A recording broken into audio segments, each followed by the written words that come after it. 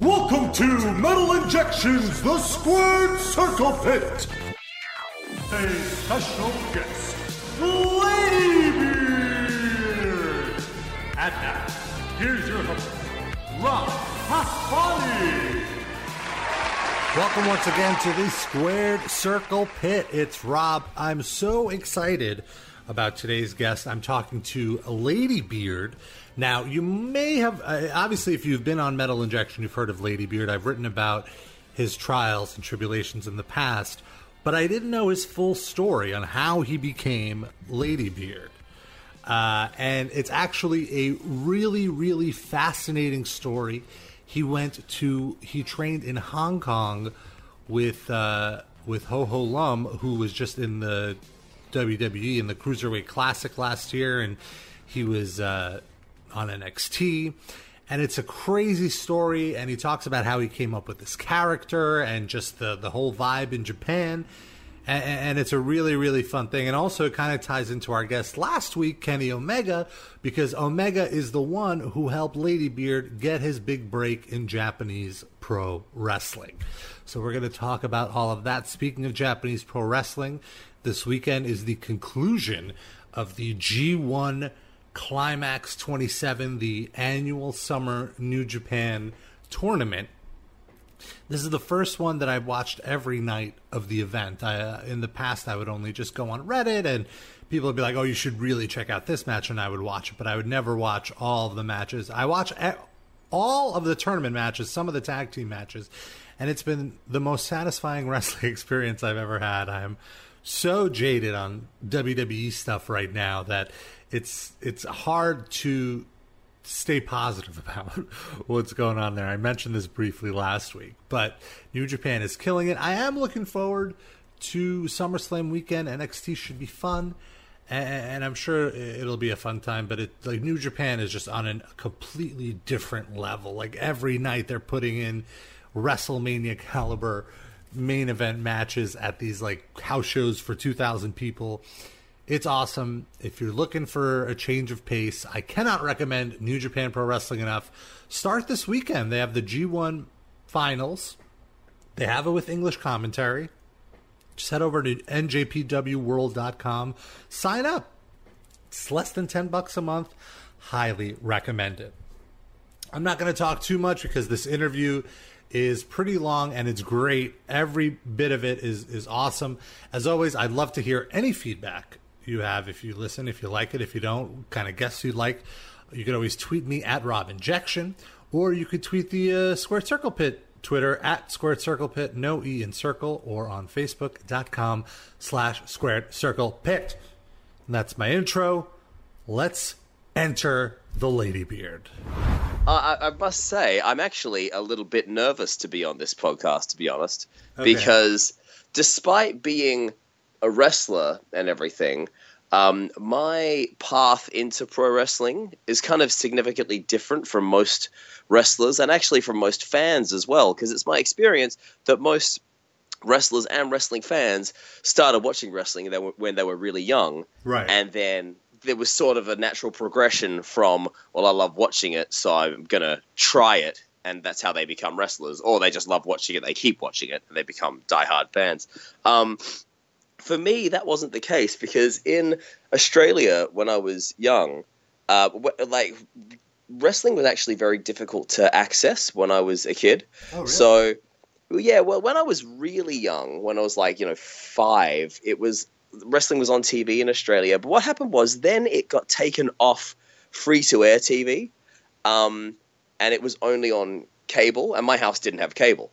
And then when it was on free-to-air TV, the WWF had this terrible time slot when I was a teenager of 1 a.m. on a Tuesday morning or something like this. So it wasn't watching wrestling. I liked wrestling, but it wasn't really accessible. It was kind of hard to get hold of, especially when I was a teenager, because that was the time when I really wanted to, watch it and really kind of, get into wrestling.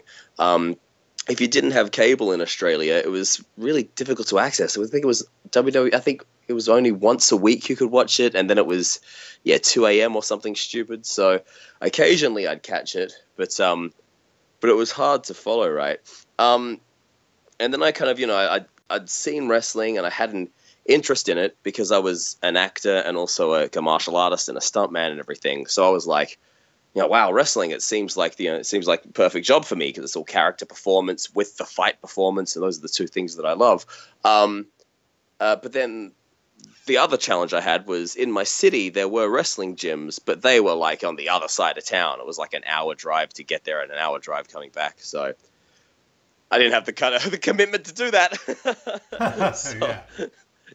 So that meant that I didn't get proper exposure to wrestling, like proper kind of on a weekly basis type exposure to wrestling until very late in life. And actually, I didn't really get the opportunity to watch wrestling like a lot until after I'd become a wrestler, which was when I was in my mid-20s, right? So I'm a bit nervous about doing the podcast, to be honest, because I've listened to everyone else's podcasts that you've done, like the podcasts you've done with the other metalheads and whatnot, and everyone has these awesome stories about seeing all the legendary wrestlers live when they were a kid in frickin' Baltimore Civic Center and all this kind of stuff, and I don't have that kind of childhood basis to draw on. So you didn't watch wrestling at all as a kid? Like, do you remember your first exposure to it? My very first exposure was when, like I say, when I was really young. I think WCW was on like Sunday afternoon or something in Australia. Yeah. So I remember watching that, and I remember thinking, "Oh my god, this is awesome!" And I'd kind of go and kind of backyard it a little bit. But also, I was obese as a kid, so me trying to backyard it was a pretty ridiculous sight. Yeah. So that's really interesting, though, that like you kind of fell into it because you were essentially looking for work and it fit all the criteria for your creative outlets. Would that be fair to say? Yeah, that is fair to say. When I was 17, one of my best friends had cable TV, and he was really into wrestling. So I got a chance then to kind of go to his house. Like, I'd say to my mum, I'm going to Hardev's house to watch wrestling. And sorry, I wouldn't say that. I'd say to my mum, I'm going to Hardev's house to do homework.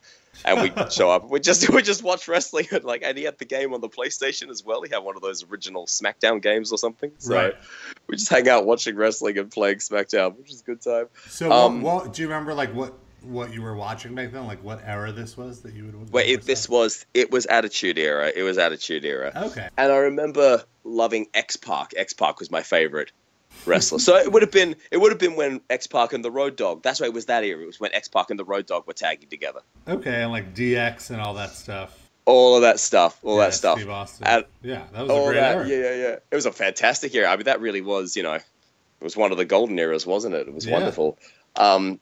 But I remember loving X-Pac because I was training Taekwondo at the time. And so X-Pac was doing all the jump kicks and everything. So I was like, oh, yeah, this boy's my boy. He's doing all my stuff. I see. So what brought you to like Taekwondo and all that? Is that how you started losing weight? Through martial arts? Pretty much. I was, really fat as a kid. And so I got bullied for it. But I kind of, like I say, wrestling wasn't accessible to me, but kung fu movies were, because you could go and get them from the video shop. Mm-hmm. So I loved watching kung fu movies. I loved the American ones, and I also liked like the Jackie Chan ones as well. So I was kind of, and like I really loved the Karate Kid series. And so I kind of, I wanted to train and everything. And so when I was 13, I think, there was Taekwondo club at school. When I got into high school, there was a Taekwondo club. So I said, all right, I'll have a crack at that.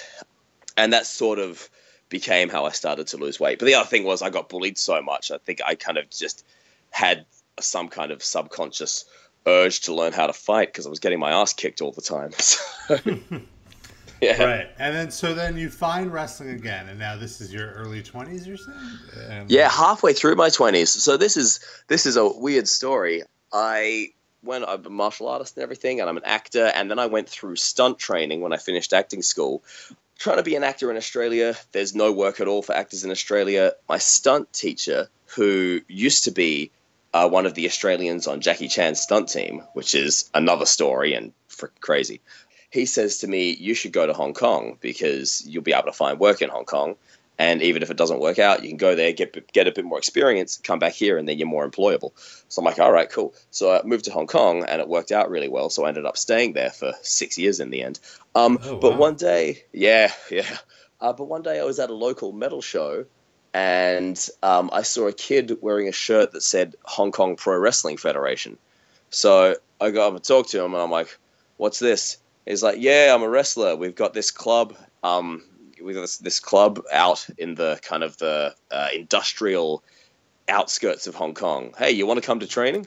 I'm like, "Oh, yes, I do." So that was good. That's how I managed to actually train for the first time. Was this a Ho Ho Lum or? Ho Ho was not the kid who I met at the show, but that kid took me to Ho Ho Lun. Oh, wow, because Ho Ho is the one who is in WWE now, doing That's the right. Classic. He was. That's right. Yeah. So and now I think he's actually like in there full time. So he trained you to be a wrestler? Ho Ho was my very first wrestling coach. Wow. Yeah, crazy, right? And Yeah. and Jason New, who was the other kid from Hong Kong, who was in the Cruiserweight Classic. So Ho Ho was my first ever match, and then Jason was my third ever match.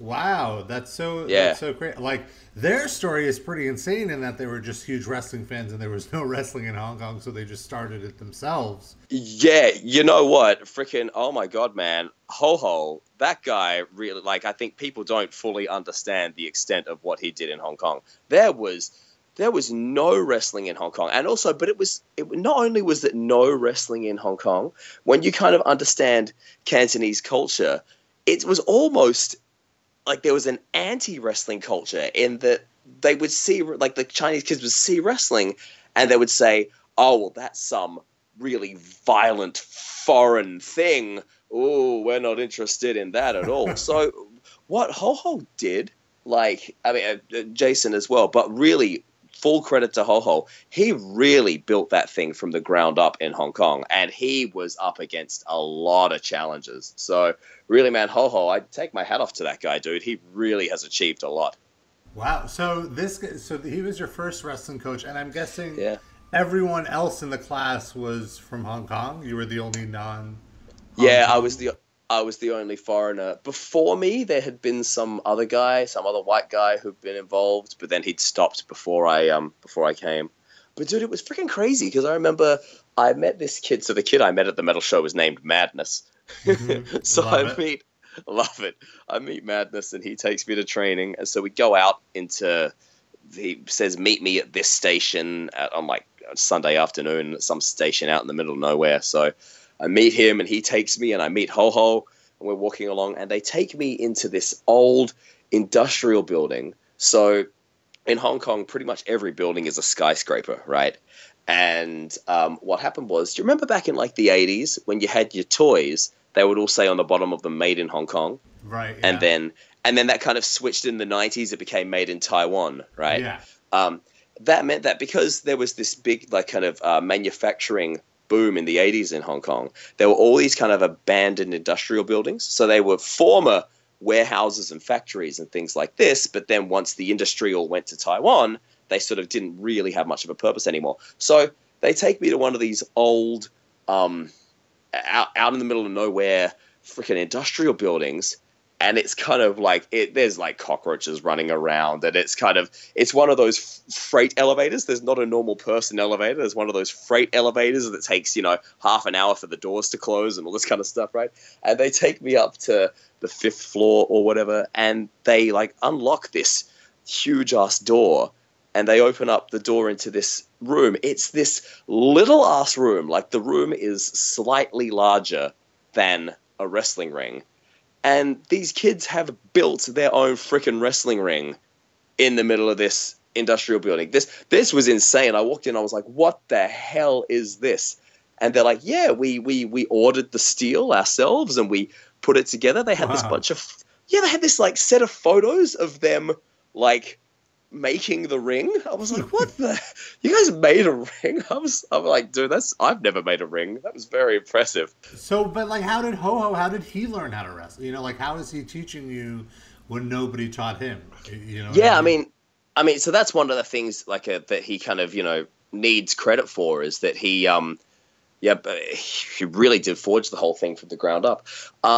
He had a teacher who lives in Guangzhou, which is in the south of mainland China. So it's like a 2-hour train ride from Hong Kong.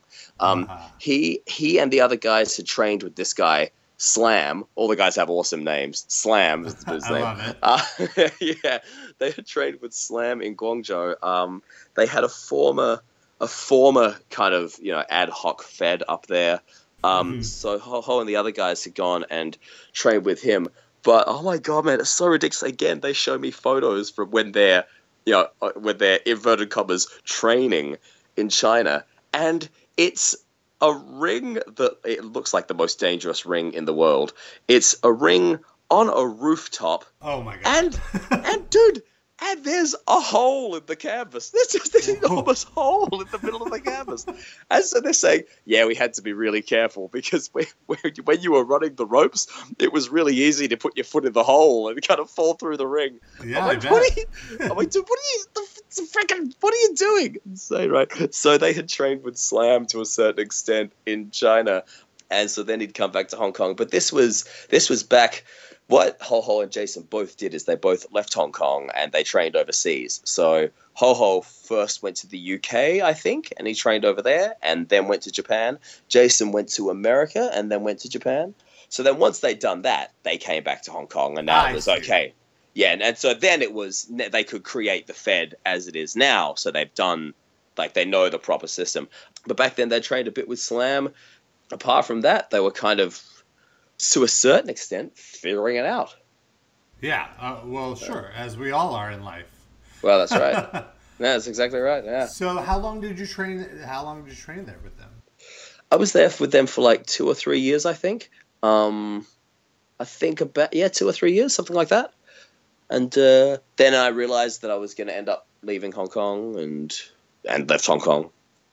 And then you went to Japan, or what was next? Yeah, I went back to Australia for a year, and I trained down there with Riot City Wrestling. Okay. And then I came to Japan. Okay, now let's take a quick pause for the wrestling stuff. Now, metal, how did metal come into your life? I wanted to be a metal singer as my kind of original teenage dream when we were, teenagers in school trying to, being asked by our career counselor, what are you going to do when you leave this place? I wanted to be a metal singer originally. And the situation I had was I didn't know how to scream. So I'd sit in my bed because I wanted to scream, right? I was listening to bands like, I was listening to sort of Machine Head and, I hadn't gotten into Slipknot yet, but, I started in punk and then went into new metal and then went into real metal, right? So I think at that time I was kind of in my new metal phase. I'm listening to Limp Bizkit and Korn and things like that. That's right. That's fine. That's fine. Exactly. It's a gateway drug, isn't it? And then from there, I went into Machine Head and Slipknot. Right. You got to start somewhere. You got to start. Exactly. Yeah, if you don't have an older brother or an older sister, how are you going to get exposed to the underground stuff? You got to work your way in. Yeah, exactly. You got to find the gateways. That's right. So I remember really wanting to be a metal singer, but I didn't know how to scream. So I'd sit in my bedroom trying to figure it out and just kind of hurting myself and whatnot. I did that for years and couldn't figure it out. So finally I went, all right, I don't think this is going to work, at least not in the short term. But it's a funny story. So I said, okay, well, I can't scream. So that means I can't be a metal singer. So I went off to be an actor instead. Fast forward several years, I'm in Hong Kong and I was doing stunt work and whatnot, but I also started doing a lot of voice work. So I was dubbing Japanese anime into English, and that became my full-time job over there for a while. And you kind of just ran into someone you knew just was like, oh, they need new people to dub stuff. Yeah, I was kind of networking and whatnot over there, and I met this girl who was working for the dubbers, and then when an availability came up, she let me know. I went and auditioned and got the job. But what's funny is dubbing taught me how to scream, because it was from dubbing monsters and things like that when I had to, be and do growly kind of voices. That taught me how to scream. So as soon as I knew how to scream without hurting myself, I was like, oh, well, chains are off. Let's go find a band. So I went and I found a band in Hong Kong, and that didn't really work out. But then I started LADYBEARD activities after that. The concept of LADYBEARD, that happened after you were already starting wrestling training?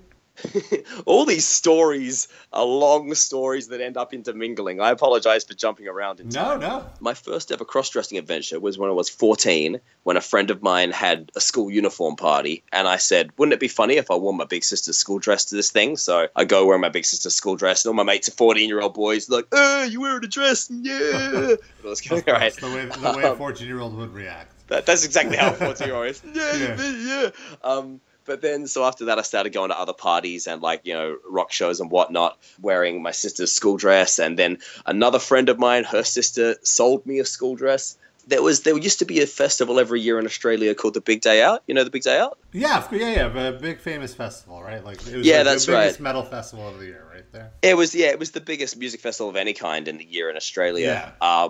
And so every year I would wear a school dress to the Big Day Out, and they would have these super screens where they'd put up photos of people dressed like freaks in the crowd. And so I'd always get my photo on the super screen and be like, woohoo, on the super screen. So I kind of cross-dressed for years in Australia. Then when I moved to Hong Kong, the first time I ever went to a party in a dress, people just lost their minds, right? Because in the Western world, if a dude puts on a dress, it's like, ha, but it's not a huge deal.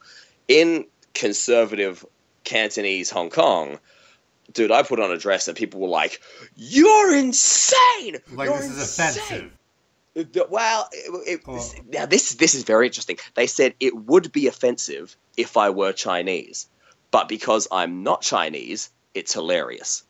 Interesting. So that's a whole different discussion about, I guess, cultural conceptions and so forth. But the reaction that I got for it was, you're the funniest, the craziest person I've ever seen in my life.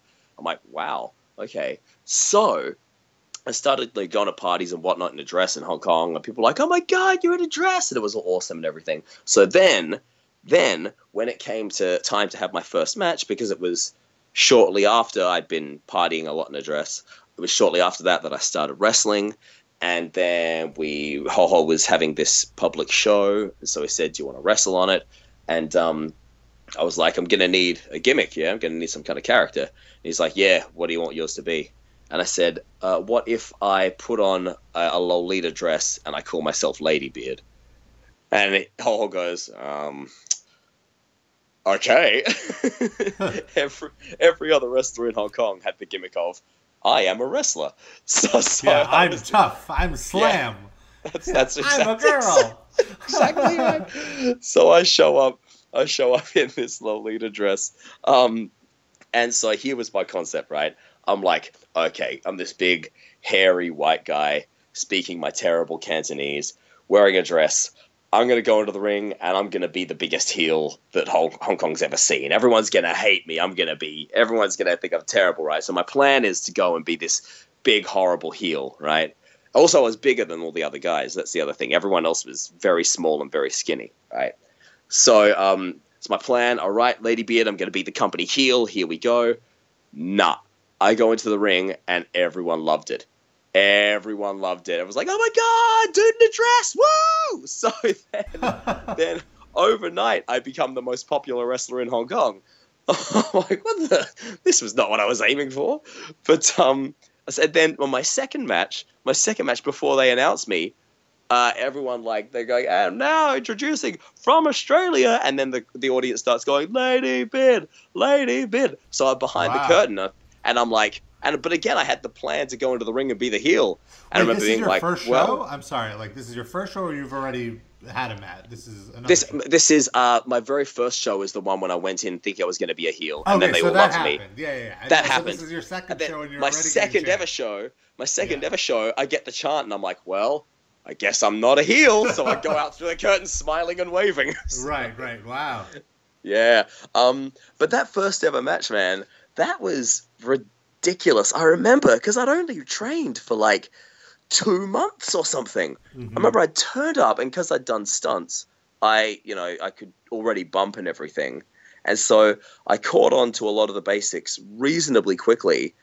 And so then 2 months later, I'm on this show. I remember standing And by the way, when I say this show, like I say, it's in this tiny room which is slightly bigger than the ring.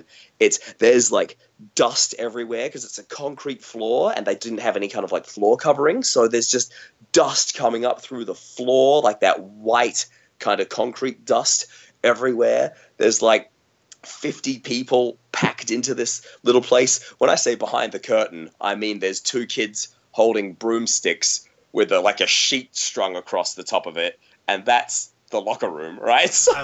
I love it. Dude, it was like the most underground thing you can ever imagine. It was fantastic. But I remember before my first match, I'm standing behind this sheet, and I had this profound moment when I said to myself, what the hell am I doing? I'm wearing a dress. I'm about to go out in front of people doing this activity that I've only done for 2 months, speaking a language I don't really speak. What the hell is wrong with me? But at that stage, it was too late to back out. Right. so I had to do it, man. Good fun. But now here we are. It's created my entire career. So you were doing this wrestling stuff in Hong Kong. Then you said you moved back to Australia? That's right. So about 3 years after that, I moved back to Australia. Wow. So you were wrestling in Hong Kong for 3 years in these small shows and training? Yeah, that's right. Yeah, that's right. So then when did the idea happen to incorporate metal into the act?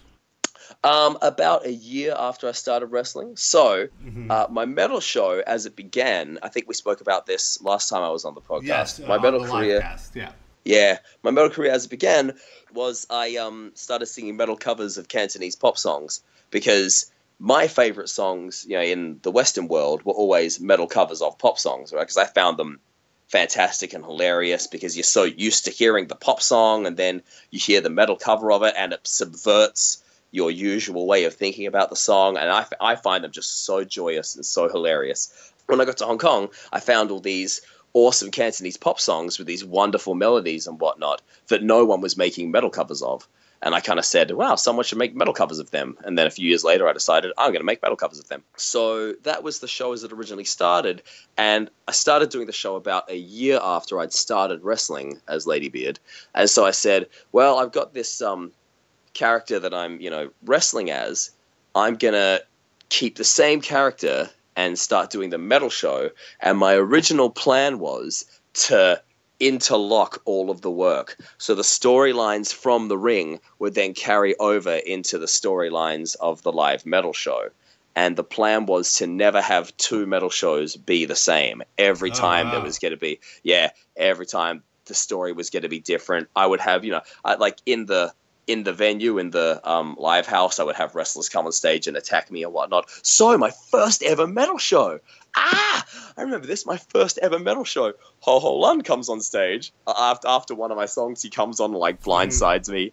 And he takes the microphone and he's like, hey, LADYBEARD, what do you think you're doing, bastardizing my culture like this with your ridiculous heavy metal singing? I'll show you how to sing this song properly. Then he goes into singing the original version of the song I've just sung. So then I get up. Amazing. It was awesome. We get up, we have this spot. It was fantastic. I can't remember what I did. I gave him all of your peers were kind of obviously they were in on the joke and they were supportive. Ho-Ho was cool with it and everything, and he thought it was fun.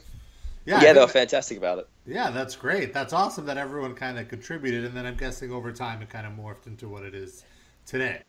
That's right. Yeah, I remember the first time I saw it is we have a videographer who's actually from Taiwan. His name is Frank Huang. And he went over there and shot a concert of you. And I just saw the thumbnail of, you and pigtails. And I'm like, what the hell is this? And then I just remember watching it. And then, I didn't even, I knew, at this point, I knew nothing about LADYBEARD. And then just, you have a villain come out and hit you with a chair. And I'm like, this is officially gone from, the wildest thing I've seen to the best thing I've seen. Thanks, bro. It was great. At that time when Frank said, I'm hooked up with Metal Injection, I had no idea that you were no idea that you were a wrestling fan. Oh, yeah. So, of course, that would have had a big impact on you. Awesome. Yeah, no, that show, the one that Frank filmed, that was awesome, because that was at that stage, I'd already moved to Japan, and that was my first show in Taiwan at the time. So Frank was in Taiwan, I go to Taiwan, I do my show in Taiwan. It was packed out, it was this little 500-person venue, and we'd packed like 800 people in there or something. So, and there was no air conditioner, so it was really sweaty and really hot and kind of horrible, right? But a lot of those fans had kind of become fans of me from like my cosplay stuff and whatnot on the internet. So they had never really seen metal before, and a lot of them had definitely never seen wrestling before. So when the heel came out and blindsided me and everything, they thought that I was actually being attacked by some guy. They had no idea. It was fascinating. It was so great. Dude, they were so rabid for you too, even before the wrestler. Like they were fanatical. It was as if like Madonna was performing. You know, or like, yeah, they're wonderful, man. The Taiwan fans are fantastic. I've got a lot of time for Taiwan. It's really wonderful down there. Yeah, we were doing that spot through the audience, and there's an old lady, like she would have been in her like 50s or 60s or something, and she's grabbing the other wrestler going, "Stop it! Leave him alone! He hasn't done anything to you!" That's great. Yeah, good fun. So you're doing this stuff, and then I think like a year or two ago now, DDT calls, which is this niche Japanese promotion, but perfect for LADYBEARD because their whole thing is essentially absurd kind of comedy wrestling. That's right. It's fantastic wrestling in DDT. It's so weird. Every day I'm like, oh God, what the hell's going on? It's fantastic. It's really wonderful. So how do they find you? How did that come about? So like I say, I was in Hong Kong for 3 years. I moved back to Australia. I trained with Riot City. And then when I came to Japan, my goal was to wrestle for DDT. I mean, my wrestling goal was to wrestle for DDT. So you were already familiar with them, and you were like, this is the place for me. This is how they'll know how to treat LADYBEARD. that's right. I did my research of all the Japanese companies, and I was like, it's either Osaka Pro or DDT. And maybe Ryukyu Dragon, which is the company in Okinawa, but it's like they're a bit different. So yeah, so I was like either Osaka Pro or DDT. So hold on, if I could just pause for a second here. This is this is fascinating to me. Like I'm trying to get more acclimated with Japanese pro wrestling. You know, obviously, I'm very familiar with New Japan. I know a little bit about DDT, a little bit about Dragon Gate, but it seems like there's like, you know, quite a few promotions all over the country. When you're in Japan, is it easy to follow all of these promotions? Like, how do you keep up with all of them? It's funny, right? Because in Japan, there's a very good pro wrestling infrastructure, as in people like pro wrestling's. Everyone knows what it is. Kind of like America, everyone knows what it is, and there's a lot of fans. But you know, unlike America, geographically, Japan's so much smaller, right? That you can kind of access things much better, right? So there's a lot of interest, and I guess it's kind of like bands or musicians in the Western world, as in there's a lot of kind of smaller groups who kind of get together and end up putting on shows, and they might only be shows for 100 or 200 people, but they're still shows, right? And they still end up being fairly high quality as well. In America, you know, obviously everyone knows pro wrestling, but there's still kind of this, you know, stigma, I feel, with part of the population where, you know, some people get it. It's like, oh, it's not for me. But some people are like, really? It's fake. You know, nah. What's it like in Japan? Is it more respected? Is it kind of like everyone kind of accepts that it's a form of entertainment, even if it's not for them? I think it is fairly well accepted. I mean, you know, I think all the people who I'm talking to, they hear I'm a pro wrestler, and it's unlikely that they're going to say, "Oh, I hate pro wrestling." So right. maybe I'm just getting people being nice to me. Also, that's not the culture in Japan to be so blunt. To be rude about things. That's exactly right. You have to be polite to people. So no, I think it generally is better respected here than it is in the West. I've forgotten the second half of your question. Oh, so no, you were talking about how you picked DDT. It was either that or Osaka. That's right, yeah. So, I did my research. DDT's in Tokyo and Osaka's in Osaka. So that, you know, I was moving to Tokyo, right. So that kind of makes the decision for me. But also I think Osaka, I can't remember, they closed down for a while or something. So that option was gone anyway. But what happened was, so I'm in Australia training, getting ready to come over. And I'm like, okay, I want to wrestle for DDT. I had a contact in DDT and I was writing to her, but I wasn't really getting a response and whatnot. So what I did through through the Wrestlers Network, I got in touch with Kenny Omega, who, by the way, is not only like the best wrestler on the planet, Also, lovely, lovely guy. Really, really good guy. Oh, that's great. Yeah, he's a fantastic guy. So I got in touch with Kenny and I sent him my videos. He wrote back to me and said, I think he was still in DDT at the time. He said, I think you've got something that our fans could really get behind, so I'll try and, show it to someone in the office. So he went and he was, helping me out. God bless him. Wow. Yeah, God bless him, man. What a good guy. And at the same time, so that happened about within a week or two of me moving to Japan. I got that reply from Kenny, so I'm like, yes. But a week after that, I was used to the hustle, you see, because in Hong Kong, I had to hustle up my whole career myself. And the funny thing is about hustling is people seem to think there's rules, but there's no freaking rules. You just go and you figure it out. Like I think people living in Los Angeles trying to be actors kind of get that sense. You just freaking meet people and you figure it out. You let them know who you are. Same with metal. I mean, I feel same. That's right. Exactly. You just freaking. There's no rules. You just go get it done. So I was used to that from Hong Kong, right? So DDT, I looked on their website and I found they were having this public show. And so I said, okay, I'm going to go to this show, right? So it was this, when I say public show, I mean it was sponsored by a shopping mall or something, or by a council or something. So it's out and open air outside, and it's like in the middle of a public plaza kind of thing. So I go to this show, right, and I watched wrestling, and it's fantastic. And I had my DVD of my matches and whatnot with me. Here's what happened. This was just the best thing that ever happened, right? So I'm standing in the audience. I don't have a very good view. I'm standing on this little freaking wall thing with my buddy watching. So Danshoku Dino, who is a wrestler who wrestles for DDT, who does this offensively stereotypical gay gimmick. He's the guy who he does what he calls the cock bottom. I think he calls it. He gives you a rock bottom with your junk, and he does the Dino driver when he puts your head down his pants and then gives you a pile driver. You know this guy? Have you seen the videos? I've absolutely seen videos. What is his name though? I'm not familiar with the name, but definitely know who you're talking about. His name is exactly. His name is Danshoku Dino. And if there was a GIF that went around of him and Joey Ryan when Joey Ryan was doing the penis flex, right, the King of Dong style. That's exactly right. So that match was with Dino. The GIF, the really popular GIF that went around. He was wrestling gear. And also, I believe there's one of him and Kota Ibushi doing a back and forth kiss thing. Yes. Where it was like chops, but with kisses, which I thought. And then it turns into kisses. That was one of the most amazing things I've ever seen. Dude, it's so good. And then he starts passing out and everything is so funny. Oh my God. So Dino, right, when he makes his ring entrance, he kisses male audience members on his way to the ring, right?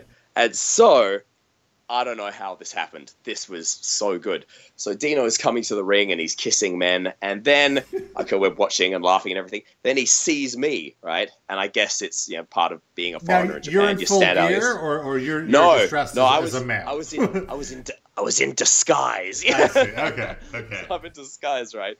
He sees me and he just beelines at me, right? He beelines, like I said, we're standing on this little wall. It's about a foot high or so. Mm-hmm. He gets up on this wall next to me, grabs me and kisses me on the mouth, right? Mm-hmm. And so everyone else, normally they get the kiss and they just sort of flop around, right?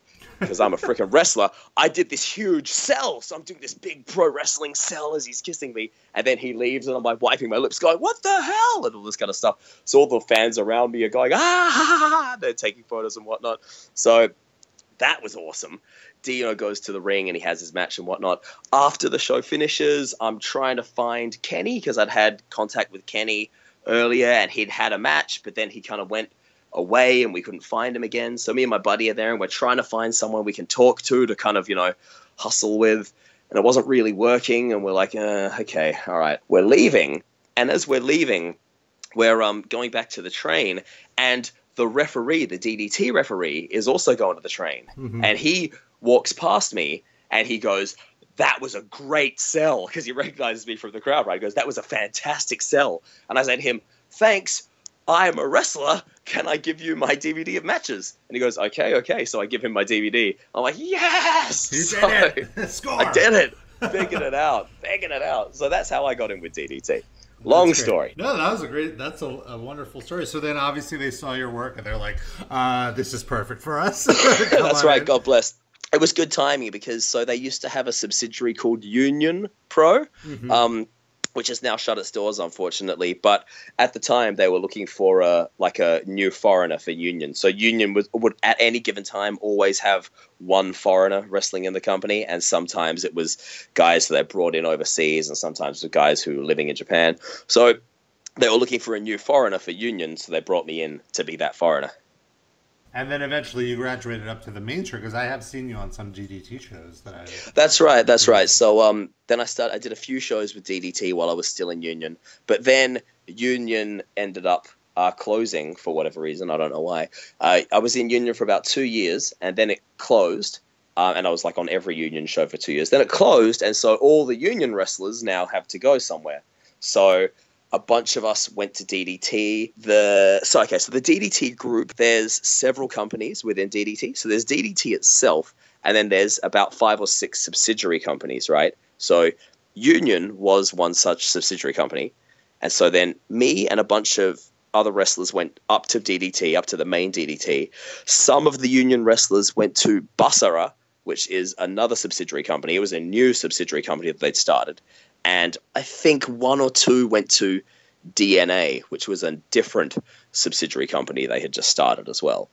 So, and then a couple went and became freelancers and whatnot. So all the Union wrestlers kind of split up and went to different places. But that put me in the main DDT roster. So that's where I am now. So you're still active on DDT. How often does DDT have shows? I know they just started an on-demand network, right? Yeah, they did. That's right. DDT Universe, bless them. They have shows all the time. They have 3 a week or something like that, I think, normally, depending on the season. But they have a lot every week. I personally don't wrestle that much because I have all my other stuff that I do as well. Right, the scheduling gets quite difficult. So I only end up wrestling once maybe a month or once every 2 months or so. I tend to do the bigger shows, right? They bring me in for the big shows. I see. Yeah, but they have a big a lot star, of of course. They got to bring in the big names for the big shows. Small potato, big fish, small pond. Have you ever wrestled in Kurikan Hall? Yeah, Have you made it there? Great there. It's great there. I love wrestling Kurikan Hall. It seems like a lovely, lovely venue to perform Yeah, in. It's a great venue, and the National Sumo Stadium is fantastic to wrestle in. It's wonderful because you go into that place.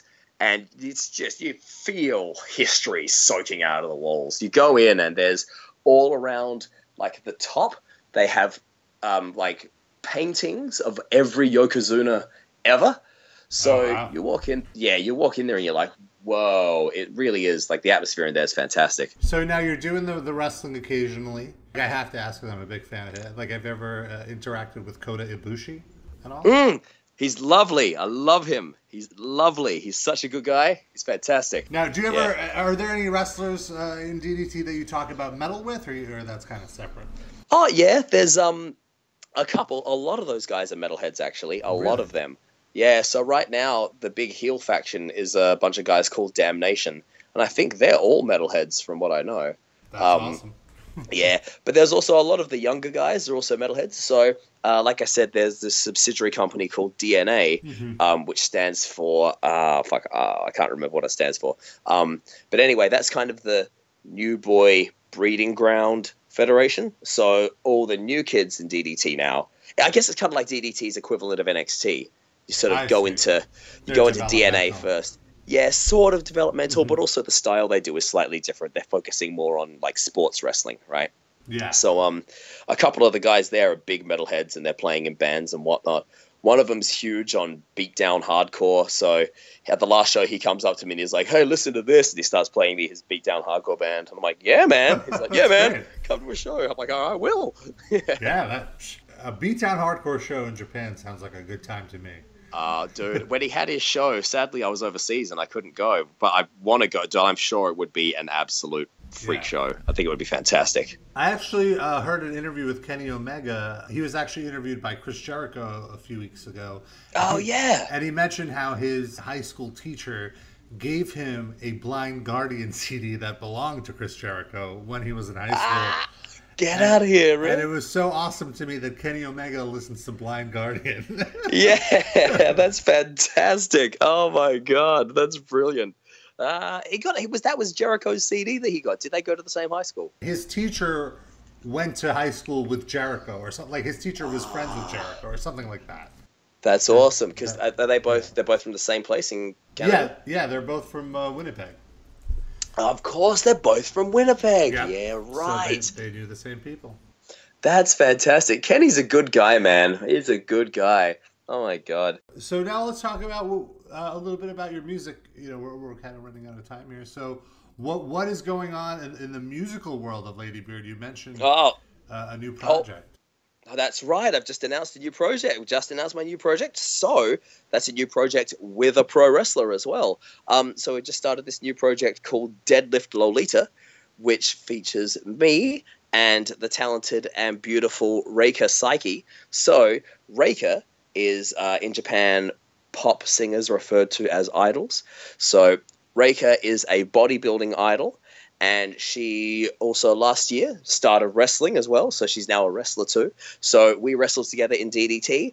And she also wrestles for Wrestle One and Tokyo Joshi Pro, which is another one of DDT's subsidiary companies. Okay, yeah. So she is, we met her sometime last year. And she had this big explosion in popularity last year. She released an Image DVD, which is it's a Japanese concept. It's very hard to describe to Westerners. It's kind of like a modeling DVD, I suppose.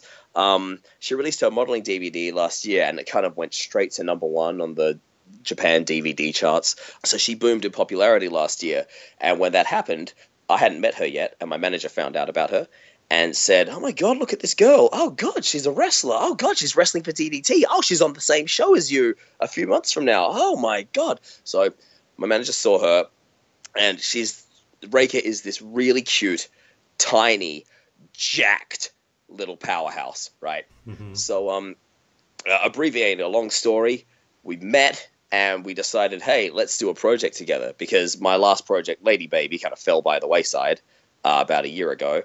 So we were sort of, thinking about, okay, what are we going to do next? And we were throwing various ideas around. When we met Reika, we said, wow, this is a match made in heaven. So I've teamed up with Reika, and we are a new duo called Deadlift Lolita, and we are going to take the world by storm. I love it. So so there's going to be some music. When could we expect some music? There's going to be some music. If you go to our website, dl-lolita.com, there's a sample of the first track, which is up there now, and we're going to be releasing more samples of the new work throughout this month. Please go there and check it out. It's going to be more what I call kawaii core, so it's kawaii hardcore. I guess similar to baby metal style, really. Easiest way to explain it to everybody. It's a kawaii metal, so Reika sings with her angelic voice, I scream, everyone's happy. But what I'm very excited about is on this project, for the first time, really, I'm getting to sing clean vocals as well. Mm. So, yeah, I've always been able to sing clean vocals, but I've never been really given permission to do it on any of my projects thus far. Everyone's kind of, asked me to do a project with them and said, yeah, we just want you to scream.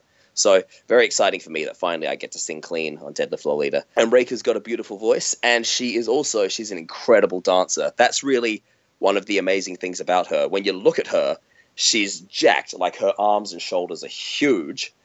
She's got a really cute face, and she has legs like a horse. Her legs are enormous. They're so big. But despite being so big, her dancing is really incredible. It's really fantastic. She's basically a 100 miles an hour energy slam. I'm 100 miles an hour energy slam. I guess together it's going to be a 200 miles an hour energy slam. It's going to be the greatest stage show ever seen. I'm into it. Thanks, bro. You got to bring it to America. I can't wait. We definitely do. I can't wait. Awesome. Well, I really appreciate, we've got way over the usual interviews, but this has been an absolutely fascinating discussion for me. And thank you, sir. Nothing to worry about, because there were plenty of great stories to share. Just training in Hong Kong. I can't even imagine It was so ridiculous, man. Oh my god, it was such a wild ride. It was ridiculous. Thank you for letting me talk. I rambled and rambled and rambled just now. No, I apologize. It was great. There's nothing to apologize. I reject your apology. I chop it down because this is amazing. Oh, thank you, sir. I'm glad you so approved. much. Thank you very much. It's my pleasure. Thank you for having me, bro. It's great to talk to you. And Squared Circle Pit listeners, everybody stay metal. Keep listening to Square Circle Pit. Wasn't that awesome? That was really, really awesome. I had a great time. Thank you to LADYBEARD for hanging out, being a great guest. That interview, actually, we did it a few months ago, but I was holding off on releasing it, and now here we are. It is out there. You have heard it, and I hope you enjoyed it. Please let me know your thoughts. I love having some feedback. Send over any feedback you may have at Rob Injection. I'll be back in 2 weeks. Gonna try to line up a good guest. There might actually be a delay on the next episode. I'm looking at the calendar right now because I am going to PWG the following weekend, so I might just do it then, or we'll see what's going on. Now, you know what? I'm gonna do it. 2 weeks, there's gonna be a new episode. No ifs, ands, or buts, and then I'll do a special from PWG in Los Angeles. Thank you, as always, for tuning in. I'll see you next time.